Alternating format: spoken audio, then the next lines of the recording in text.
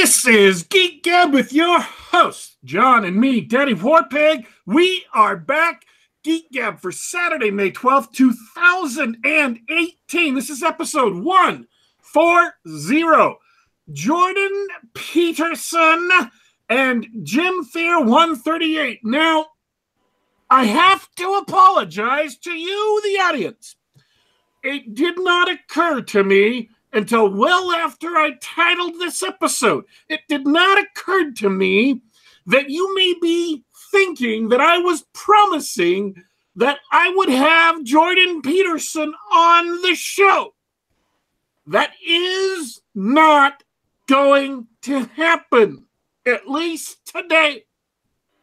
And so, if you were confused, if you felt you were drawn to this show under false pretenses, John completely apologizes for that mistake. We are not going to have Jordan Peterson on the show today, but we will be talking about Jordan Peterson. So, before we get to all that, guys, you made Jeffro sad. Before we get to all that, John, how was your week? It's been a great week, guys. Wrapping stuff up at work, gaming, and as we mentioned, went and saw Jordan Peterson earlier this week. It was interesting. And how is your OSR sort of trending 5th edition campaign going? I tell you what, for the first time in over 2 years, we had to end the session on a cliffhanger, as half of the players in a 7-player game decided it would be a good idea on the way out to cause trouble in another room, and they are currently being hunted down by the strongest character in the module. So after 2.5 years of careful playing and very few character deaths, we have split the party, and they are fighting against a character twice as powerful as they are, who they've just extremely angered, and they're out of spells. That sounds like trouble to me. Sounds like a TPK is what it sounds like. When we ended, I said, you know what, guys, I'm just going to take a couple of months to think about what happens, because I don't think all of you make it out alive. Korsova, the editor of Korsova, P. Alexander, who we've attempted to have on the show twice and have not been able to because of technical difficulties, but we're hopefully going to be doing some stuff behind the scenes to change that. P. Alexander was posting details of his dungeon crawl campaign, and his players basically picked the fight with a large group of very, very tough enemies they didn't have to pick a fight with, and because of that, they've all been wiped out just in succeeding sessions. And so it's been hilarious to read if you read his blog. I would recommend going back and reading that. And it's actually a pretty cool blog. They're giant, intelligent spiders, some of whom are spellcasters. It sounded like a pretty cool game. Are spiders not scary enough? Make them intelligent and give them spells. He calls one of them an archmage. And I was just thinking, that just sounds bad to me. I don't know what that actually means in context of the campaign, but that sounds awful. Oh, yes, it's a giant spider archmage. Yeah, but he failed to mention that spiders aren't that smart. They just memorize web a bunch of times. Which is a devastatingly effective spell if you know how to deploy it correctly. in anything but 5th edition, anyway. Oh, so I haven't. Well, that's technically not true. I have played 5th edition, just not enough to actually know the rules. Web's a good spell, but like most area effect spells in 5th edition, it is very good at slowing people down, but it doesn't end this combat. It doesn't end the fight like second edition or third edition does. And I've been looking into a little bit of 5th edition, and it just like I took a look at the Goliath class for my podcast this week, which should be coming up sometime tonight or tomorrow. And it just seems fundamentally broken. Like the more I hear about 5th edition, the more I see from it. It's just like, y'all, there are so many missteps that y'all could have easily corrected with this thing. Oh yeah, like what? Well, like there's no downside for the Goliath. Like it's heavily implied that the Goliaths are stupid, that they're kind of on the lower side of the intelligence scale, but there's nothing actually in the rules that say, you have to take a hit to your wisdom or your intelligence to play this class. There's not even anything in there that bars them from using magic, even though they're obviously a combat focused race. So there's just like no downside to it. It's pure like power trip kind of stuff. That's typical, I think, for 5th edition. Someone, I forget who wrote it, someone pointed out that 5th edition was actually a superheroes game, and once you look at it through that lens, it makes sense. That does make sense. It's the natural progression of advanced D&D when it split off from basic D&D back in 1981, and it was just this is for people who like to play, fantasy superheroes. That's okay. You can have a lot of fun like that, but it's not the same game. Oh yeah, I was talking with my brother about it, and we were like, yeah, no, this could be a lot of fun if you were playing a joke campaign, where it's just meant to be ridiculous, and you could have like a Goliath monk and a gnome fire mage and stuff like that. Just all these ridiculous, stupidly powerful classes that just kind of plow through everything, and you're just making jokes about it all. But I think the real lesson here is that BX is superior. Yeah, I think when I'm finished with my current scenario here, which, aside from being delayed by travel, is going to wrap up probably by the end of this year. I think the next game I start may be a BX game. It's a lot of fun. Jeffro in the chat, Jeffro's here for the D&D chat. He says 5th edition is D&D for the everybody gets a trophy generation. I don't know. It makes sense, but I think it started with my generation. I think it started with AD&D. I mean, you can see the pedigree. So, how's your you were doing a podcast where you're doing an OSR game live with P. Alexander and some nerds. How's that going?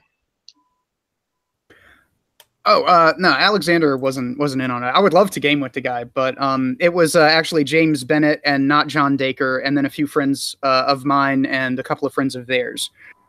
And yeah, I screwed up so bad. I'm playing the Temple of Elemental Evil with BX rules, so I have to keep adjusting the module and everything. It's still ongoing. We've had some bumps, like James just completely disappearing and not dropping anybody a line on anything, but I have all of the footage from all of that, so I just need to upload it. I just haven't had time to upload it because I've had like audiobooks and stuff like that going on. So don't worry, all of the sessions have been recorded, including the one where I monstrously screwed up with the wandering monster tables and the challenge ratings and my understanding of how all of this kind of fits together and works. And we had to call the session early so that I could go in and replace all of the monsters in the dungeon. But no, all of the footage is there. It's just, I just have to upload it to like YouTube and BitChute and all that. Cool. So,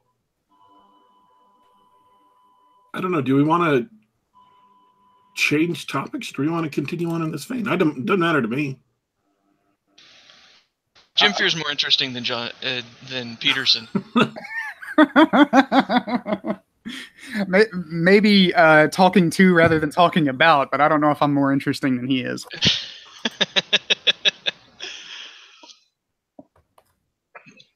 But well, I'm good with whatever. It's up to y'all. If you want to switch gears, I can talk about Peterson. Okay, you went and saw Jordan Peterson is currently doing a tour for his book, The 12 Rules for Life, or something like that. Yeah, I think it's 12 Rules for a Living, or something like that.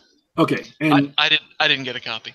In his publicity tour, he goes to a place, does a couple of hours of lecture, and then goes to a different town. Now, you went and saw his lecture in a because you live on the West Coast near a large town where he would likely visit, whereas I do not. But yes, careful listeners careful listeners of the show will know that that I went and saw him in Seattle. So how was the show? It was interesting. I'll give you the full boring story. So I've never read his books, and apparently he's been doing very well on YouTube, doing quick videos and lectures. But I haven't seen any of those either. I was one of the many people who he sold a ticket to right after that hilarious interview with Kathy Newman in England. You guys remember this? Yes. For the benefit of people who are listening to this podcast, you need to go watch this video if you've never heard it. Just search for Peterson, Kathy Newman. You'll watch the interview, and it's really interesting because Peterson's been painted as some horrible person, and Kathy Newman spends half an hour interviewing this figment of her imagination, this horrible person, and Peterson just has to. He's completely. He's dumbfounded the whole time. He can't believe it's happening. He just sort of stands his ground and sort of continues to talk about the stuff that he's always been talking about, which is, how to, 12 reasons to, or 12 rules for living. And her responses make no sense at all. It's a hilarious video. I was like, okay, I want to hear this guy. I want to hear this guy do his book tour. So I grabbed a ticket when it was available. What I loved most about that interview, because it was just so hilarious, is he'd say something pretty mild and pretty obvious to most people, and then she would say something. So what you're saying is, and then reply with a completely distorted, absolutely nonsensical statement. Like he would say something along the lines of, "Yeah, I think a Big Mac and fries are a good meal. I enjoy them." And then she would come back and say, "So what you're saying is we should shoot all vegans in the face."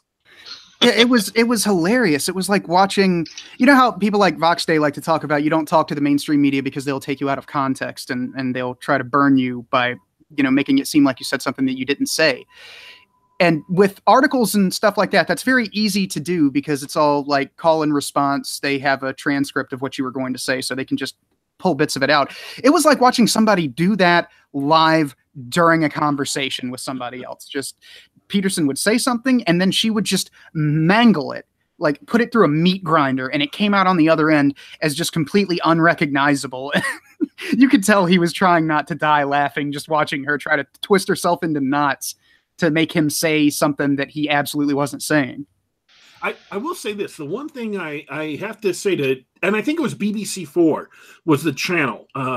I think it was to their credit and to her credit too. She got a lot of flack for this. A lot of people making fun of her, but to her credit, they posted the full entire interview, even though it made her look bad, even though she was getting a lot of heat for it. They were willing to post the full unedited interview so people could watch it on YouTube. And it's got I think several million views right now. If I can find it, I'll put a link to it in the description of the video. But instead of just forcing people to watch the highly edited version, which I've never seen the edited version that was broadcast. I've only seen the full, absolutely, knockout interview. But they did post the full thing online, and I think that was much to their credit. Yeah, that was pretty shocking. I didn't expect them to post the full interview. It's delightful. It really is. They even made references at the show. Now, apparently he's been traveling around with David Rubin, who does a YouTube series called The Rubin Report. I didn't know this. Apparently he's been doing the whole U.S. tour, and he's going out to the U.K. with him next week. Or this week, rather. I've got to say this, because I'm just doing a search on YouTube while you're talking. I'm multitasking here. But I found the Peterson-Newman interview. It's had 9.5 million views. That's for a 30-minute video. That's like half a PewDiePie. That's awesome. And it's been upvoted 255,000 times. Good God, that's crazy. But you can't say that they're not aware of that interview's effect on their sales and popularity and everything. Throughout the night, they made several Kathy Newman jokes and a couple of lobster jokes. Of course, Yakov Merkin mentions lobster magi in the chat. So it wasn't just Peterson; it was Peterson and Rubin that you saw. Yeah, Rubin opened the show and warmed up the crowd. He was just there for a few minutes to introduce Jordan Peterson, and his opening was a little. Well, I mean, if you've ever seen David Rubin, you know what the opening was like. It was very. He opened up with a Kathy Newman joke, talking about how great this. How great the whole intellectual dark web movement, which is a weird thing that popped up on the internet last couple of days, how he and Peterson and a bunch of other people are part of the whole. I lost my train of thought. It's a little strange. These guys swear that they're the vanguard of the counterculture because, of course, I'm a cynical SOB. I think that's where they think they're gonna make their money, which is fine.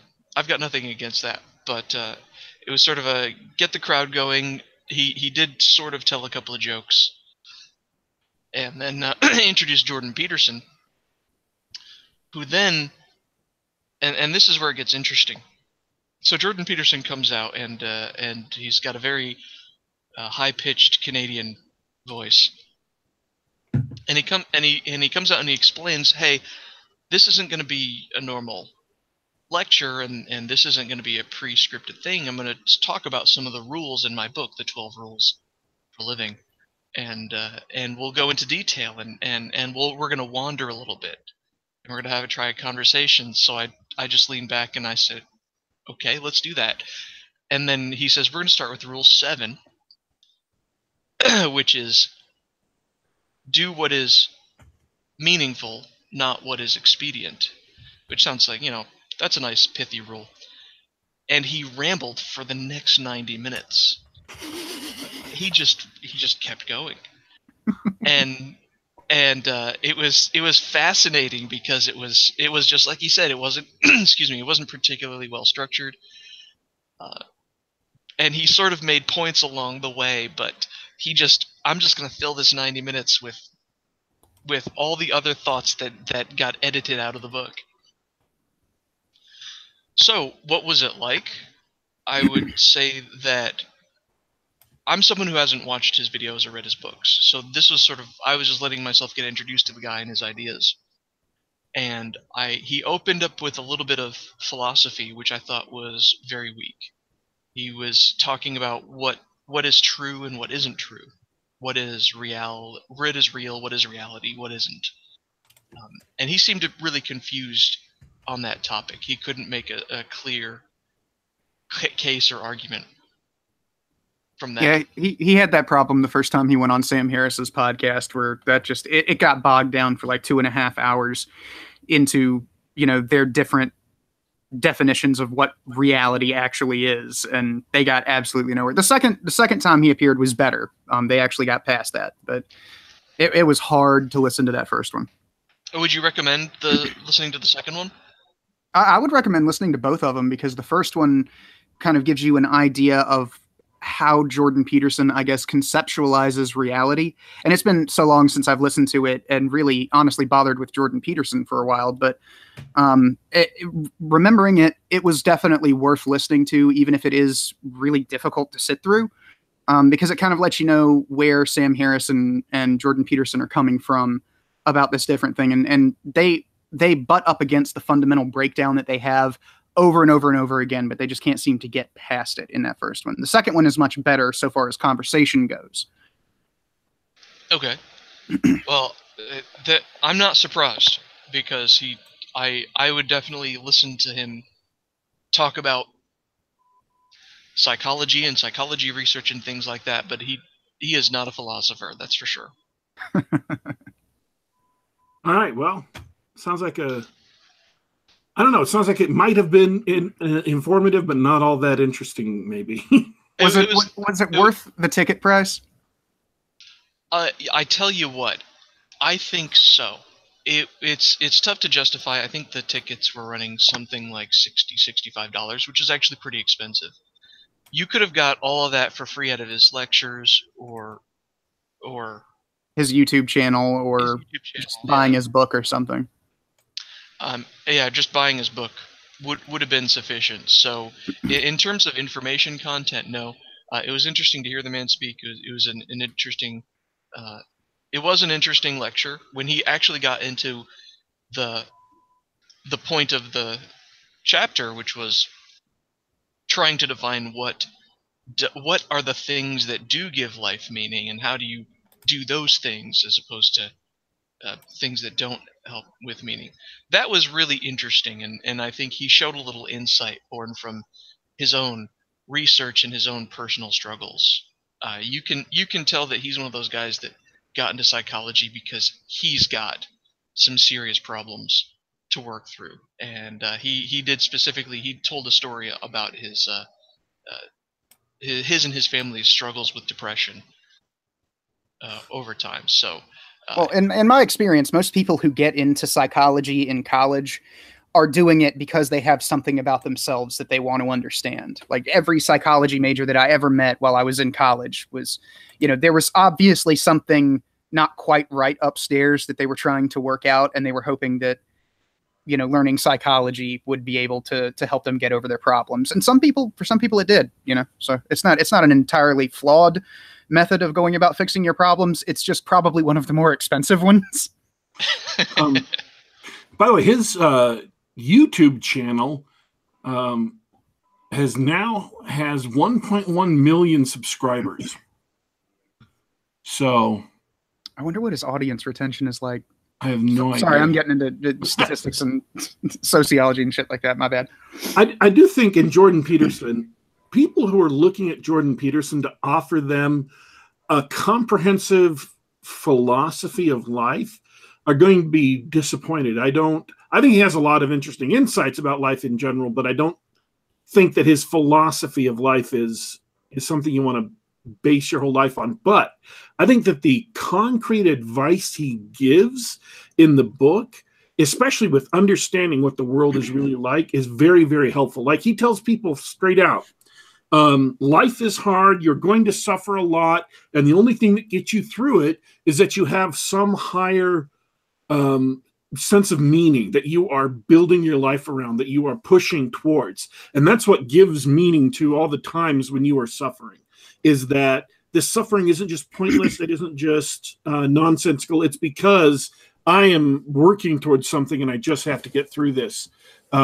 And I think the message that life is not about pursuing happiness, but it's about pursuing meaning, even if it's difficult. I think that is critically important. And the extent to which he spreads that message and the extent to which people listen to it and incorporate that and understand that and believe that, I think is invaluable to Western civilization. So people who have problems with him because they disagree with one thing or another he says, or that he doesn't agree with their entire view of the world, are missing the boat when they say that he's damaging. I said just that one point, and that's not the only good point he makes, but just that one point is enough to justify his pursuing his particular, lectures and discussions and things like that. And he gives a lot of small advice that is nonetheless very, very key. If you actually go out and try to apply it, you'll find out how life altering it can be. For example, tells people to, before you go out and start trying to save the world, start with organizing your life. Start with organizing your room, cleaning your room. The clean your room thing. Honestly, I thought, not to cut you off, but I think that's what really actually draws people into Jordan Peterson, so that he can get into the deeper meaning stuff, is that Jordan Peterson is a life coach. Okay, I'm just going to come out and say it. Jordan Peterson is a life coach. He's a ridiculously good life coach, and I'm not knocking life coaches or anything. What the service that he is performing is a necessary one in this day and age, and that's unfortunate, but he does it well. But the reason that people get attracted to Jordan Peterson, I think, is because they haven't had somebody in their life to teach them how to take care of themselves, how to organize the small things in their life. So then they get into situations like college where they have all of this stuff to keep on, to juggle, basically all exams, papers, classes, all of that stuff. And then they freak out. That's why you see a lot of college students who, are talking about how little sleep they get and how stressed out they are. But then Jordan Peterson comes along and he's like, okay, start small, clean your room, get a haircut, take a shower, organize your bookshelf, organize your desktop, or whatever the fiddly little advice that he gives is. And then these people hear this and they're like, that's something that I can get a handle on. Yeah. I can clean my room. Anybody can clean their room. So it might not be special, but nobody in their lives has ever said something like that to them before. And it's always been, you have to fundamentally reshape your values and your sense of self and all of that stuff. And Jordan Peterson's like, no, you take it small, you take it in manageable chunks, and then the manageable chunks build up into this great overarching change in who you are as a person. And then they're more open after they get a handle on getting their life together. Then they're more open to searches for deeper meaning in life. And that goes to actually one of the most interesting things you said at the lecture, was that people like to say it's the big things that you do in life that are important. Your big victories and losses and your vacations and things like that. And it's not. It's the things that you do every day that matter. The message, the fundamental philosophy behind Organize Your Room is to take responsibility for your life. Don't allow yourself to be a victim. And in this culture where people are competing to be the biggest victims and they're gaining social, status and prominence for making themselves to be the biggest victim they can, the message that what you really need to do to have a productive, satisfying life is to take responsibility for that. Again, I think that's absolutely invaluable. And, quite a lot of people need to hear that message and believe that message and incorporate it. So I'm not saying that I agree with everything Jordan Peterson says, but I think that fundamentally speaking, he's a positive force in the lives of people who listen to his advice and take his advice. So I would agree with that. I think that's on the nose. All right. Well, for those of you who haven't noticed, we have a guest with us today. Hi, everybody. Jim Fear, 138, late of creepypasta voice recordings, and now a audiobook star, and also appearing, publishing stories on Steemit, and appearing in a couple of upcoming major books and magazines. Jim Fear, welcome to the show. Yeah, thanks for having me on, guys. I always love talking to you. So why don't you tell people what's coming out? Well, the two big ones right now are on June 1st, I've got a story coming out in Kirsova magazine, and it's going to be one of the novellas, which I didn't think that the story was that long, but I'm not, the one putting the magazine together. It's wild to me to, have found this magazine like, I don't know, a year and a half, 2 years ago. And it instantly jumped up to my favorite magazine because I'd been listening to podcasts from other magazines like Nightmare and what's the other one? I don't know. There was a bunch of stuff that I used to listen to that were actual magazines that published podcasts.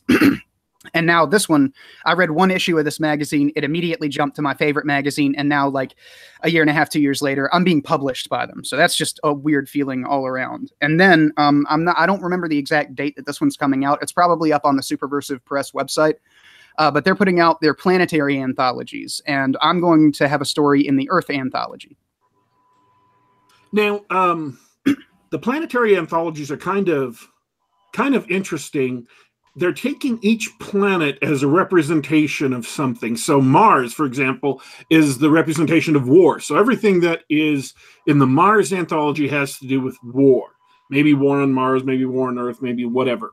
Venus is, the representation of beautiful woman of love. So all the things going into that volume needed to revolve around that theme. So Earth, what the heck is the theme there?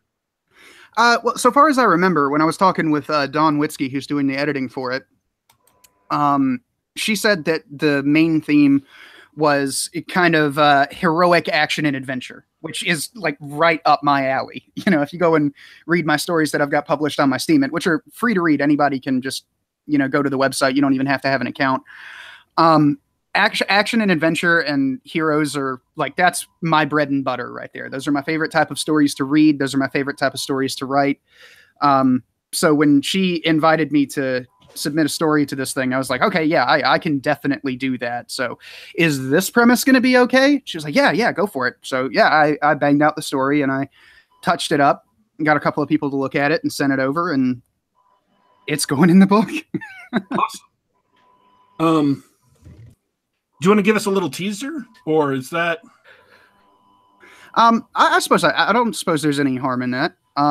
It's one of those older style, because like in these circles we read a lot of old, you know, literature in genre fiction and stuff like that. And when I wrote that story, I had just read The Lost World by Sir Arthur Conan Doyle, and I had watched a bunch of movie, you know, adaptations, I guess is the word, you know, loose adaptations for it, where they've dressed up like iguanas and had them fight and stuff like that. Just, you know, all these tricks where the people are really small and stuff. But I had done that, and I really, really wanted to write a story that was kind of one of those Lost World style stories, but I wanted to mix in a little bit of H.P. Lovecraft because I'd also reread At the Mountains of Madness. So I figured, all right, explorers in Antarctica, they found this kind of oasis, this time capsule, this like the Savage World from Marvel Comics, or the Savage Land, that was it.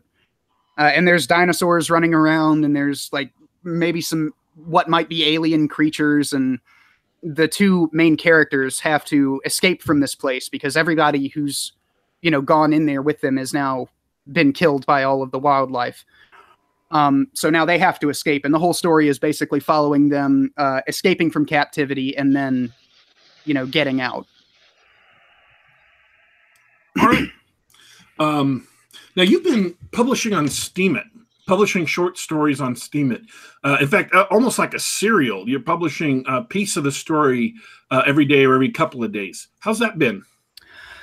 It's been pretty good. Steemit is one of those. Okay, for those of you who don't know what Steemit is, it's a blogging platform with an internal cryptocurrency.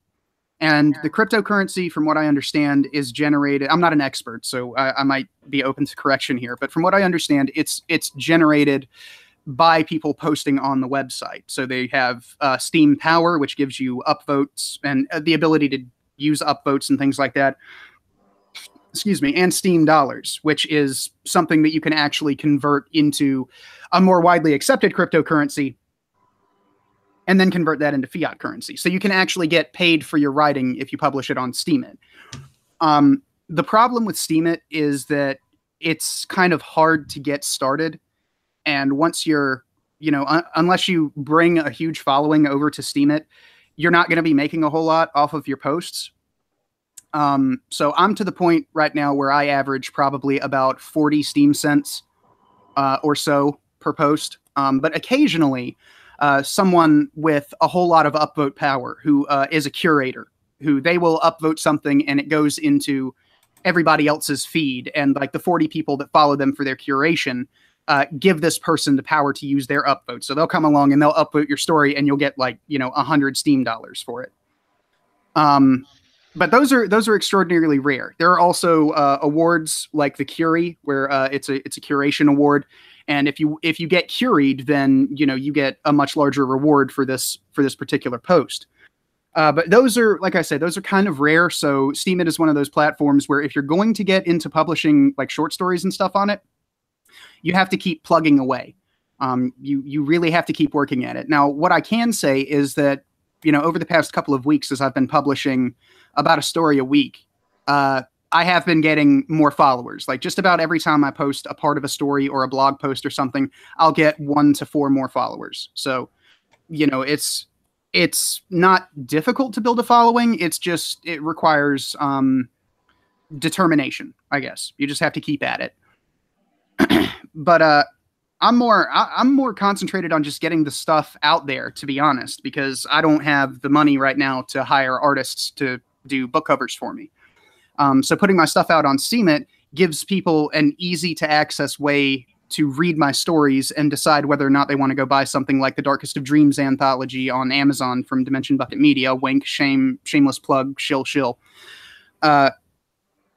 And it also gives a way for people to give feedback on the stories, because I know I'm not a great writer. You know, I venerate Robert E. Howard and people like that, and I read their stories and I try to get better by taking tips from what I can gather from reading their stories. But I know that I'm nowhere near as good as Robert E. Howard or H.P. Lovecraft. So getting feedback on the stories and what I should be doing, and small technical slips, and, you know, the occasional grammar and punctuation error and stuff like that is more what I'm over there for than the magical internet funny money. Although I'm not going to sit here and say that the magical internet funny money isn't nice. Have you managed to convert some of it back to real money? Yeah, it's not that difficult. It's just kind of time consuming, because you have to basically make a Coinbase account, or a similar website like Coinbase, where it's like an internet cryptocurrency bank.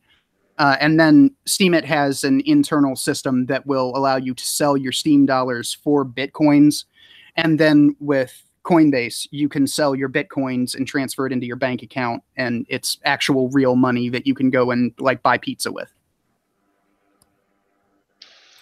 That sounds pretty good. Are you working on other revenue streams like Patreon or anything like that? I've been trying to, but I'm worried that I would get deplatformed off of Patreon, and then Patreon is having some severe problems that I'm not even sure what their deal is. But I did see recently on Twitter they were talking with Braving Ruin, and they mentioned that they're trying to get the website back up. It's just taking them some time. It would be nice if they would have emailed, you know, the people who actually use the site and let us know. But apparently they're trying to get that solved. And then there's Maker Support, which is basically Patreon with fewer terms of service. But recently Stripe stopped processing their payments. So, and they didn't inform people that that was happening for like a week or something like that. So it's really hard to generate other revenue streams. But the audiobook thing is coming along pretty nicely. I just got done with the first novel in the Glimmervale Chronicles. And that should be coming out here in the next week or so. He's got all of the files. He's submitted them to Amazon. We're just waiting for them to process everything at this point. Oh, that's cool. That's cool. I think you've got a cool voice. I should check out one of your books sometime. They're all up at the Blogspot. So just jimfair138.blogspot.com. There's a store page. They should all be up there, if I remember right. I might have one that I forgot to add in there somewhere, but what you just talked about though, how do people ensure they have a revenue stream that's independent of, because the largest markets where it's easiest to get stuff are the ones that seem to be most vulnerable to pressure. It's peculiar. Well, actually, Turd Flinging Monkey, who I know it's a funny name, but he recently released a video on this called, I want to say it was Everything Gate, where he talked about the problems with sites like Patreon and Maker Support, and how the issue is that you're going to have to create an entire other everything but a government to be able to process this. So book publishers, audiobook publishers, payment systems, hosting platforms, blogging platforms, all of that stuff is going to have to be created, but it's not going to stay the way that you made it. So even something like Gab, which is a pretty explicitly right-wing social media platform. They welcome everybody, but their administration is pretty explicitly right-wing. Even something like that in, I don't know, 20, 30 years maybe, is going to be infected by the people that we call SJWs. And eventually they're going to start doing what YouTube and Twitter are doing right now and deplatforming people and things like that. So it's just this constant... what did he term it as? The clubhouse syndrome. It's just constant clubhouse syndrome. So this group of people will build a clubhouse and it will be really cool, something like Gab. And then somebody else will say, I want in on that. And they will want to come in and play in the clubhouse. And then they'll okay, we have to let you in because the government, the parents, quote unquote, are telling us that we have to let you into the clubhouse. And then the people that just got let into the clubhouse will wreck the clubhouse. And then the people who built the clubhouse will go and build something else. And then those people will just follow them because they're incapable of building anything on their own. They're leeches, they're destroyers. So really, it's all about what you can do in the short term, meaning finding another payment system or another web hosting platform like Cloudflare recently got in trouble for deplatforming the Daily Stormer. And now people are actually suing Cloudflare because they allow like torrenting websites and piracy websites and stuff on their system. So now they're not a neutral platform anymore. They're open to lawsuits. So you have to find a system like that that will actually be neutral, and then prepare redundancies for when the inevitable happens and they are no longer neutral. And it's just this constant race to stay one step ahead of the game. Sounds like a brave new world. The new internet is going to be a lot of fun.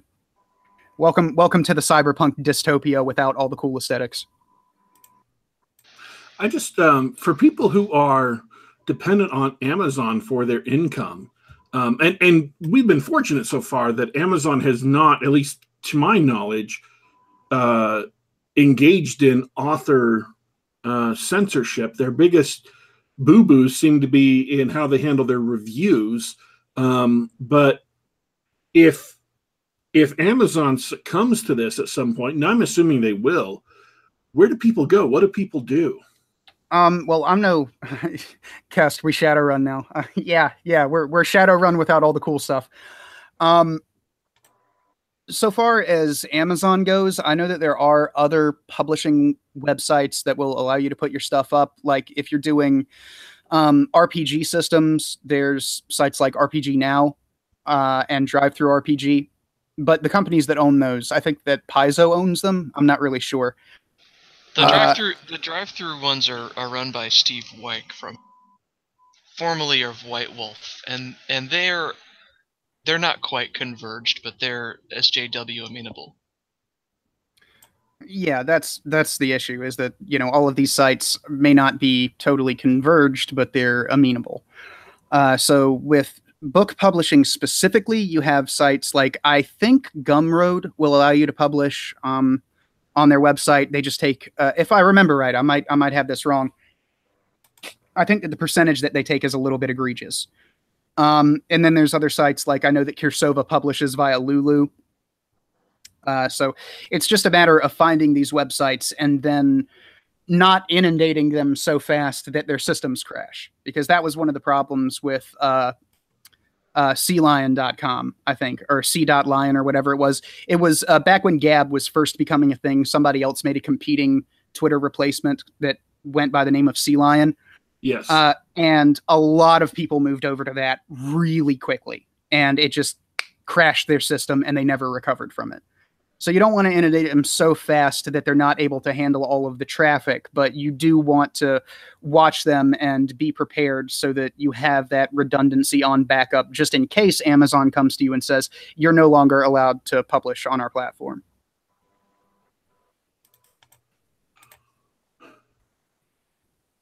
Wow, that was a long bit of silence. I don't know. Worrying about something that you can't control isn't productive, but preparing for the future and trying to set up an alternate source in case a platform gets taken away from you. I mean, if your entire income is dependent upon Amazon, then you have to jump to Amazon's tune. You have to censor what they say to censor or whatever.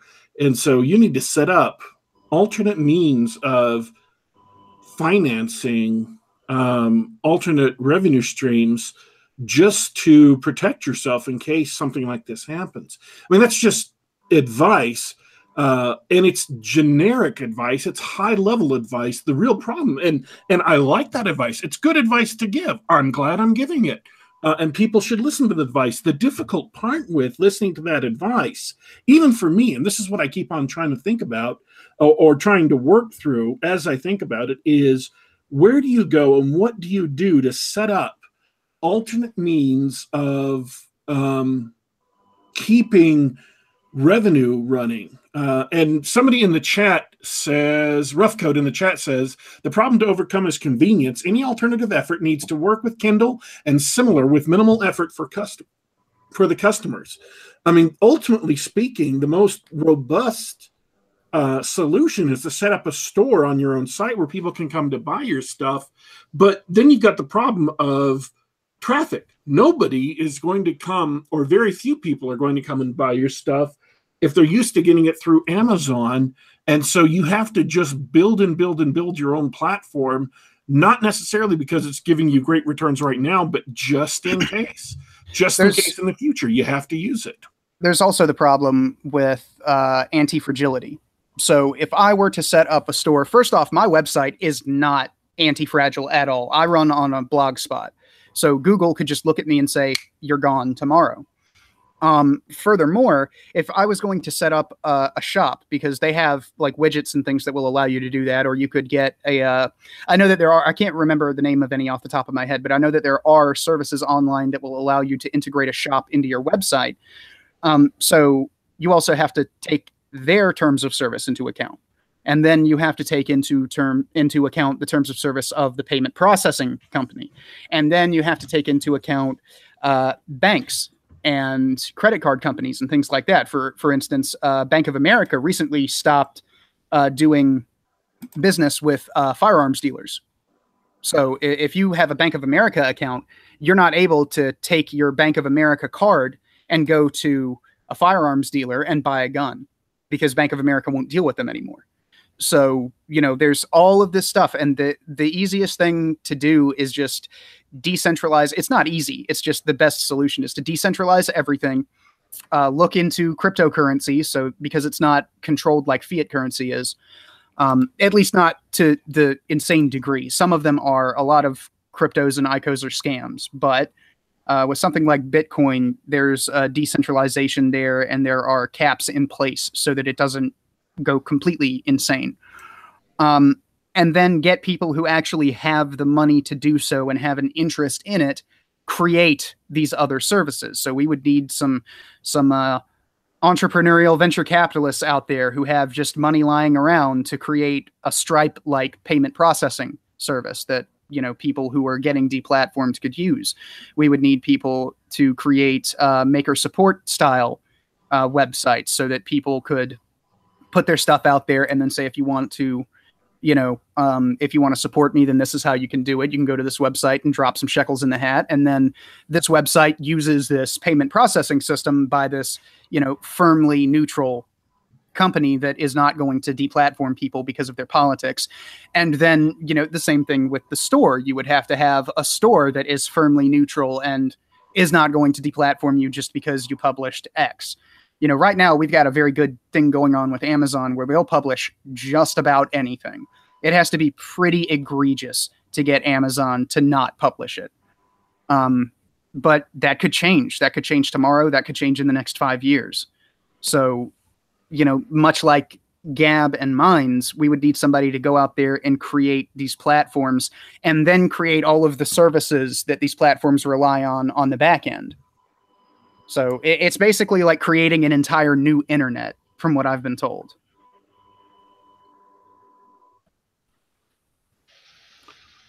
It's not pretty. It's not pretty, and it's not going to be easy. And I wish I could help out more with that kind of stuff, but I'm just not in the position to. So I'm kind of still at the mercy of sites like Steemit and Google and Amazon.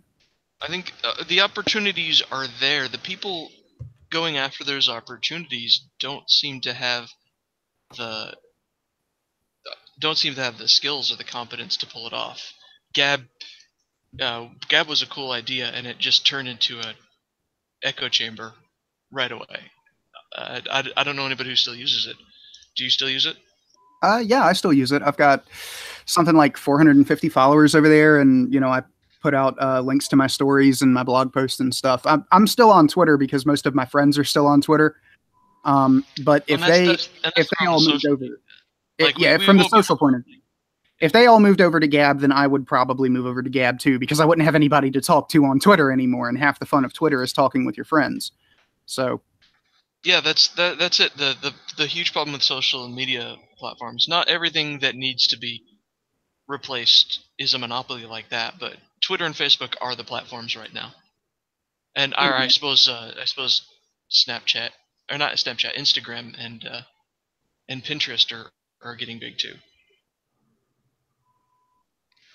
But what kind of imbecile comes up with a new, a response to Patreon and calls it Hatreon?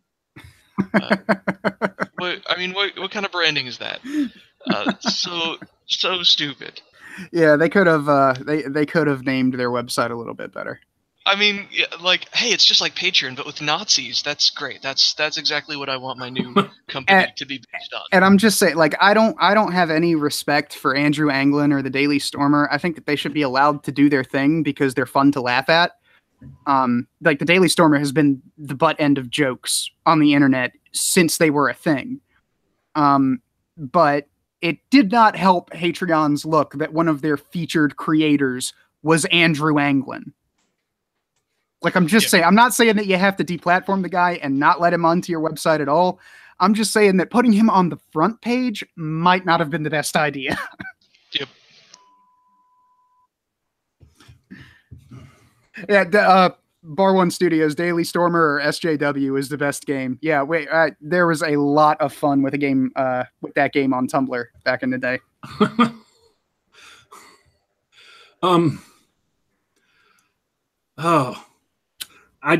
My problem is I have a lot of thoughts.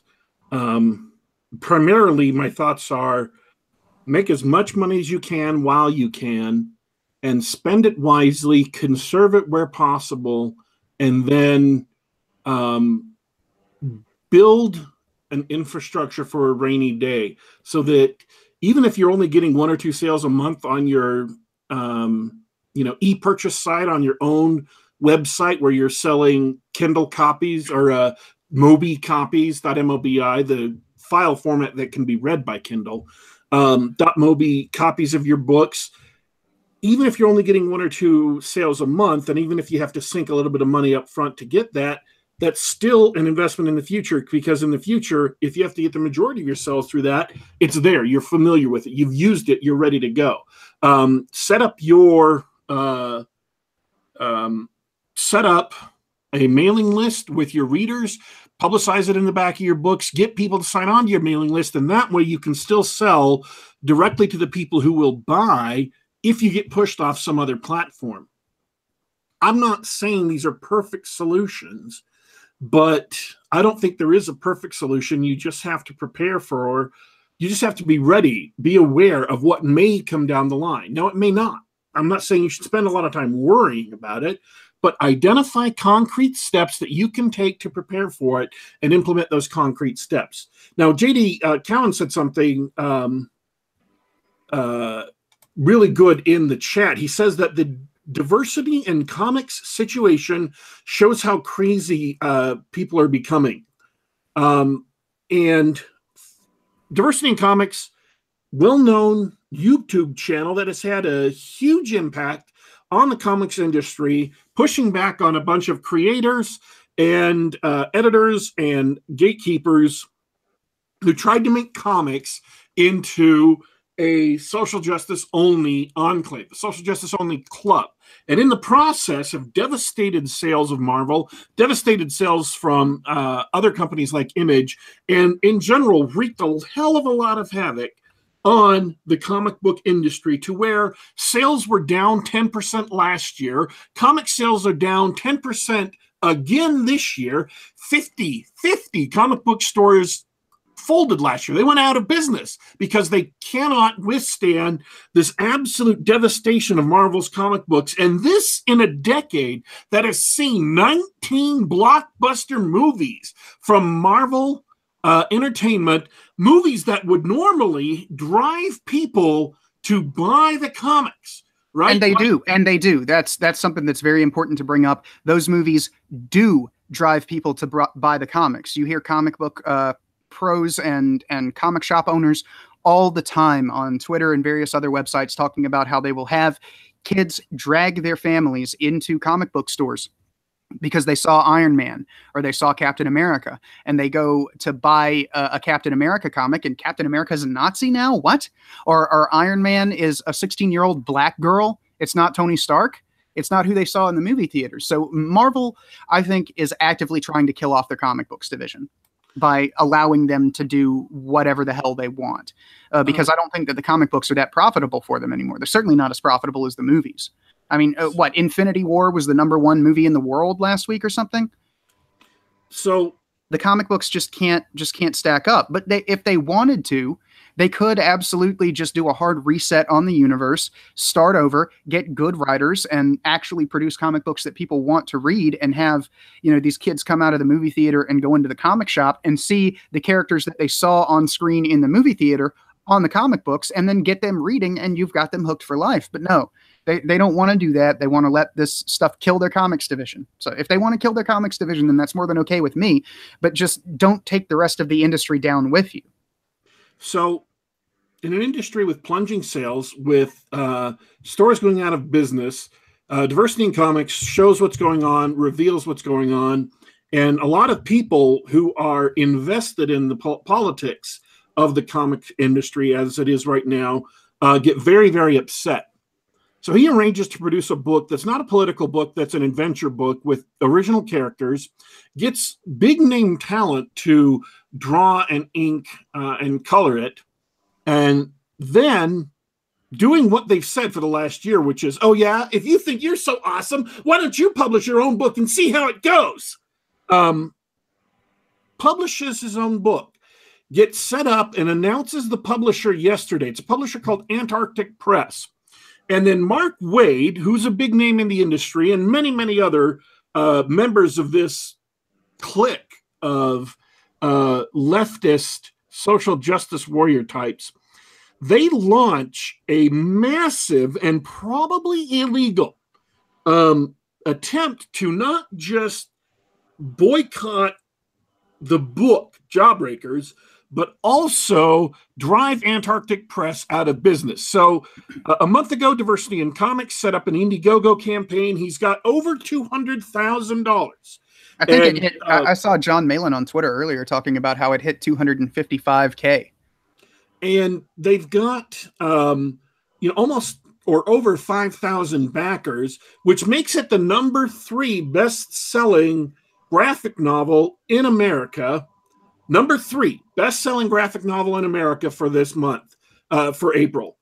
And they tried to destroy a business that was agreeing to carry it in stores. The business pulled out of it, and in return, Diversity in Comics announces last night, not even, just a couple of hours after Antarctic Press goes out of business, announces his own comic book publishing company called Splato Del Gato Comics that will be publishing Jawbreakers and other books in the future. And so in response to these people trying to destroy him, trying to destroy his business, trying to destroy his life and his livelihood, and in response to these same people trying to destroy Antarctic Press and that owner's life and livelihood, he goes and creates his own platform. Now, he's going to have an uphill battle in getting it up and flourishing. A lot of businesses fail because of lack of capital outlay to support them during their initial audience building phase. But he's got a huge audience who's been willing to spend over $200,000 on Jawbreakers so far. And he's opening up the same Indiegogo. Once you finish your campaign, you can have it go up and become an ongoing store to where people can buy that. It's not like Kickstarter, where once it's over, it's over. On Indiegogo, you can continue to buy that book indefinitely as long as they leave it up. It becomes an online store. So he's using Indiegogo as a store now, and he's adding in T-shirts and maybe a patch and some other things. He announced it last night. So in response to the attempts to drive him out of business, he has set up his own platform because that's the only way he can ensure that he is not as vulnerable to those other people. Now, I think one thing that might work for a lot of people, and is what is behind Diversity in Comics' success is that he has a presence across multiple sites. So if one of them takes him down, he can roll over into something else. And so that is also a piece of advice, is if you're going to maintain a presence through which to sell your merchandise, whatever it may be, maintain a presence on multiple sites so that if one is shuts down or one kicks you off, you can roll over to the next thing. It also helps, and this is especially noticeable in specific cases, it also helps not to actually be what the SJWs accuse you of being. And so because he's not racist and so on and so forth, they've had a difficult time assembling proof to get him, for example, kicked off of Twitter permanently or kicked off of YouTube permanently, because there is no evidence to support their contention. So that's also some helpful advice. Don't actually be a neo-Nazi. Things are going to go much easier for you. Those of you who may hear this show, and I assume that there is not an audience overlap there because I've never seen any evidence of it, but those of you who listen to this show who aren't actually neo-Nazis, stop. It's repugnant, it's repulsive, it's going to lead you down a bad path in life. Go read Jordan Peterson instead of Adolf Hitler. I'm just suggesting that as some life advice, if I could for a moment, step into the role as your life coach. Go read Jordan Peterson. Don't read Adolf Hitler when you're looking for advice.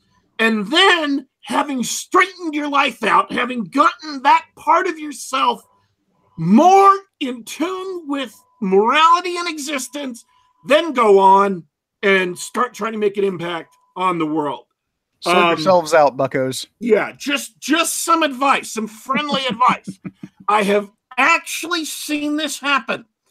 Literally seeing someone who was a neo-Nazi change their life around, and it's very impressive to see. It's very heartening to see someone change their life around, and so I'm just recommending that to you. If that happens to be where you are in life, go forth and Nazi no more. That's all I'm saying, all right? We are... Am I going to get... Well, we don't make any money off of YouTube, so it doesn't matter. We're in trouble. People are going to complain about that segment. I don't care. We are out of time for today. Do you have any last thoughts?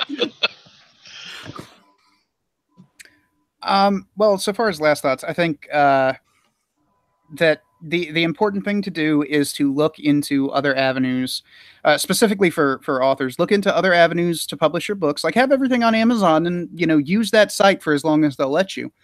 But look into other avenues, and if there's anybody out there who hears this that is able to set up another avenue, try and do it. And there are people out there who will help promote it. Also, don't forget to go and buy the new Kirsova and look forward to the Earth anthology from Superversive Press. And show my Steemit one more time. You can go over there and read some cool action adventure stories. But by the way, just in case you're wondering, folks, I have a link to Jim Fear's Steemit in the description of the video. And apparently YouTube has fixed, there was a bug a few months ago when Ben Shea came on the show to talk about Steemit. There was a bug that they would not be able to correctly link to Steemit usernames because there's an @ in the URL, and that confused YouTube a lot. It tried to make it into a Twitter link. It assumed that if you had an @ that you were on Twitter, not on some other site. They have fixed that bug, so you can click on that link, go directly to his Steemit page and read his stories and stuff. I have a link to the Newman Peterson interview in the description of the video. I also have a link to 12 Rules for Life in the description of the video. And again, I would like to add a 13th rule for life. Don't ever Nazi. That's just my advice.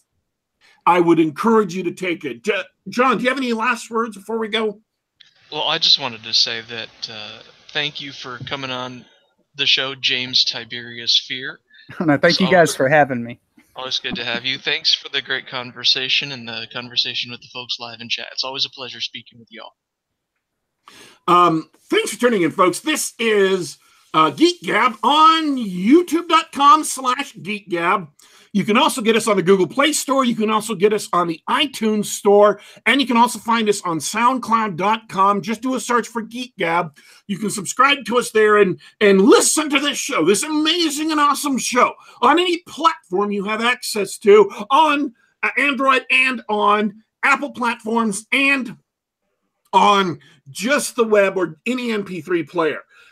If you're interested in the live chat, because we had a very lively live chat, as we typically do, you can come and watch this particular show directly on YouTube, and you will be able to see all the comments that went on during the show. We discussed several things in the comments, and it is always very interesting. So, thanks for tuning in, folks. We are leaving you for today. We are signing off. We'll be gone for probably about a week. But don't you worry. Don't you fret. We will be back.